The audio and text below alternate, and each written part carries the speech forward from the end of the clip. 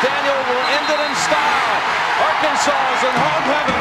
They won the first ever national championship. Handle. Chalmers for the tie. Got it in 2 seconds. Unbelievable. At midcourt launches the shot. Oh, it almost went in. Almost went in. And Duke is the king of the dance. 2010. Outside. This is the point where he always hits it. Oh! Aaron Harrison beyond belief. It's just man-made Outside and now. It's Page off balance. Puts it up. just two of those guys who were talking Gives it about to Jenkins yesterday. for the championship.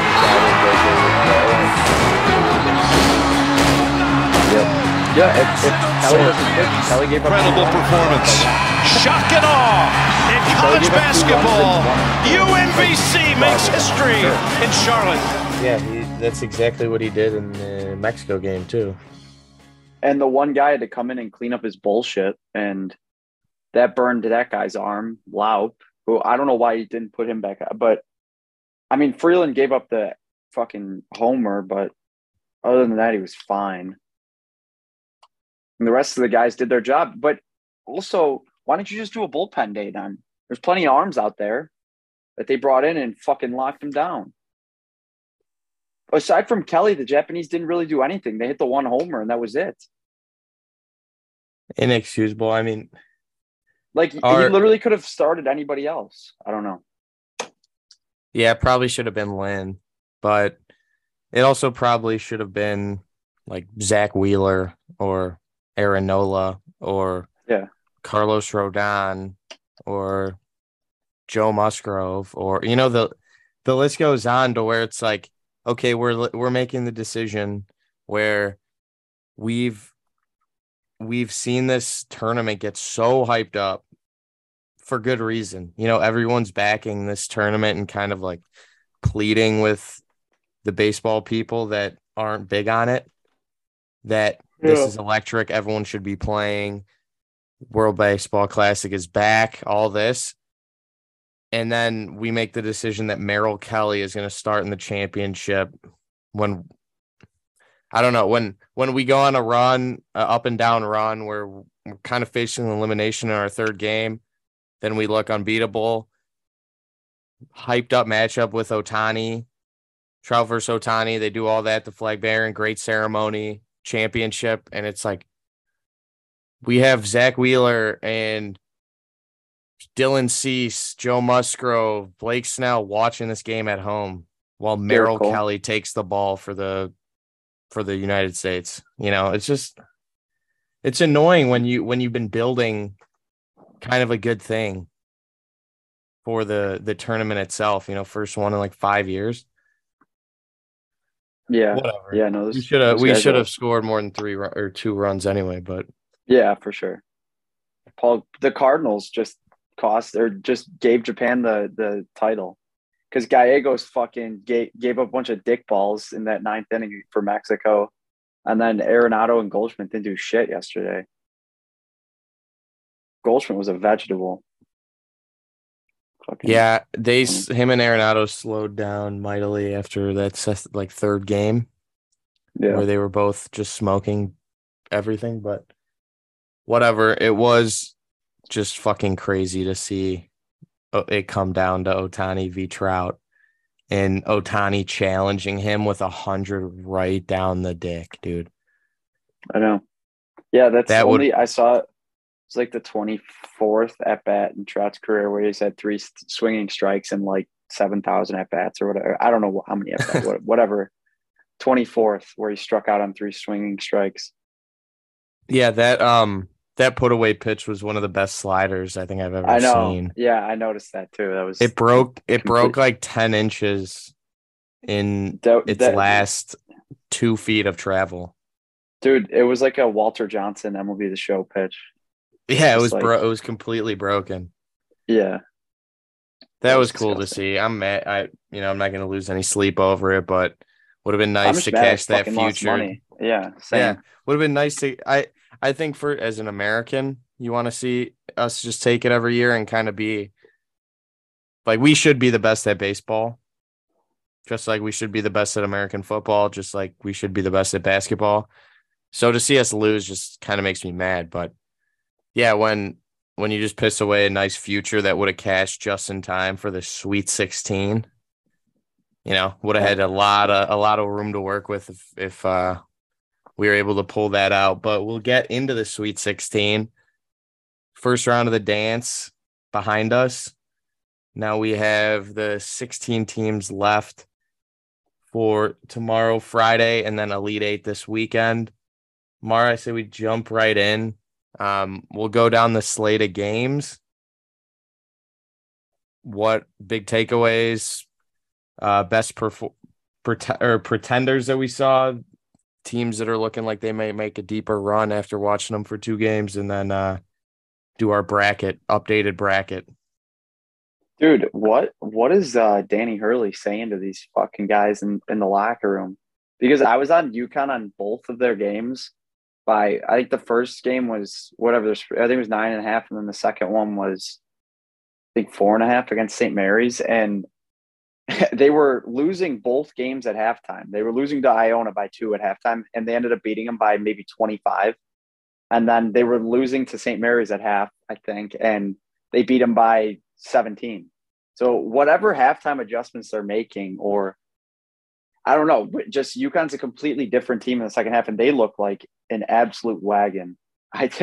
Anybody with like a UConn future at like 40-1 or something, if you got that, you're sitting pretty, because they are clicking at the right time. Sonogo just looks like unstoppable. It's the same like formula that they've had on some of their previous national title teams, but I feel like this team's even more talented than some of those teams. I don't know about the Kemba team, but definitely the other experience for sure. Yeah. They have a ton of experience, and like you said, yeah, they're clicking at the right time. And the thing is, now that it's down to 16 and they got an Arkansas team coming off a huge win against Kansas, probably one of the biggest upsets we've seen so far. Is, I mean, yeah, if they play 20 minutes of dominant basketball, they might be going home, so those 2 shit halves that they put together, I don't think they can afford another one against Arkansas this week. And it is something similar. It's kind of like with those Villanova teams under Jay Wright. Every team is a little bit different, but they all feel the same. You feel like you're watching the same basketball team for the last 6 years of Nova basketball. UConn's kind of like that, and they got 4 guys that have been to 2 tournaments, at least. I think Andre Jackson's been to this is his 3rd now. Sonogo, I think this is his 3rd now, and so you're one of the most experienced teams in the field. I think the 2 bad halves have kind of I'm thinking Arkansas and I've been not high on UConn, but it seems like this has been kind of a theme for them not all year, because they got off to that crazy start, but the last 2 months of the season, this seems like very rarely will they put together a very good 40. They might give you an electric 20 or a solid 30, but yeah, if they start off first 10, 15 minutes, can't get it together, they're not working their offense, Sonogo gets a couple of fouls, I think Arkansas could run away with it. Yeah. I think the key in that matchup is Arkansas is not a very good 3-point shooting team, and UConn is phenomenal at defending inside. Whereas I don't know if you watched their Big East semifinal game against Marquette, the one they lost. That Marquette team was unlocking them because they were just pissing threes, like just dribble penetration and kickouts. And Marquette's got unlimited shooters. That was their best quality this year, and they took them down. It was a great game, but they beat them. But I feel like Arkansas, they can get in those gaps, but their guys have not been hitting threes consistently. So if Arkansas shoots well, it's a completely different variable that you're trying to worry about. So I don't know. Can Arkansas finally consistently make threes? I don't know. We'll see. Yeah, I think I've seen a lot of that with UConn this year too, and it's kind of a theme amongst a lot of these teams in this tournament. In years past, we've had, Notre Dame teams where they're going to give you 10 threes every time they go out there. Kansas was a bit like that this year, and we saw it kind of bite them there against Arkansas last round, where as soon as you're not hitting, things become a lot harder. And not that they live and die by it, but the rest of their offense is, you find out it's very reliant on how that three-ball shot is going, or that three-point shot is going down. Like that, the Kansas State Kentucky game on Sunday, the only reason that Kansas State didn't blow out Kentucky is because they started off like 1 of 15. Yeah. Well, Kentucky shot like 2 of 18. No, they did too. They did. And but Kansas State was doing a much, much better job guarding the perimeter on Kentucky than Kentucky was on them. They were just missing open looks. For sure. What Kansas State started doing was they're literally, okay, so something has to drop. I just keep chucking and taking bad threes. So then they kind of got in this stretch where Noel was kind of just chucking shit up near the end of the first half. Nothing. It was literally the mindset, something will go down. Law of numbers. I'm due. Just keep chucking, even if they're not good looks. So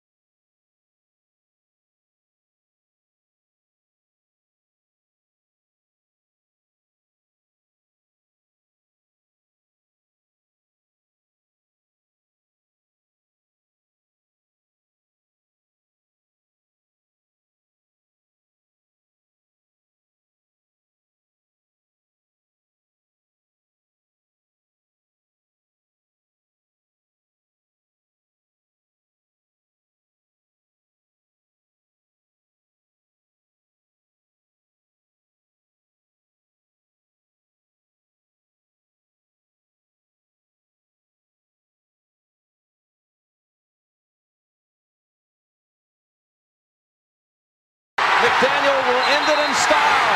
Arkansas is in hog heaven. They've won the first ever national championship. Handle. Chalmers for the tie. Got it! For 2 seconds. Unbelievable. At midcourt, launches the shot. Oh, it almost went in! Almost went in, and Duke is the king of the dance, 2010. Outside. This is the point where he always hits it. Oh! Aaron Harrison, beyond belief. From the outside now, it's Page off balance. Puts it over. Impossible. How did he do that? Gives it to Jenkins for the championship.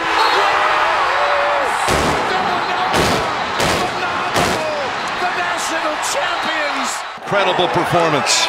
Shock and awe in college basketball. UMBC makes history in Charlotte.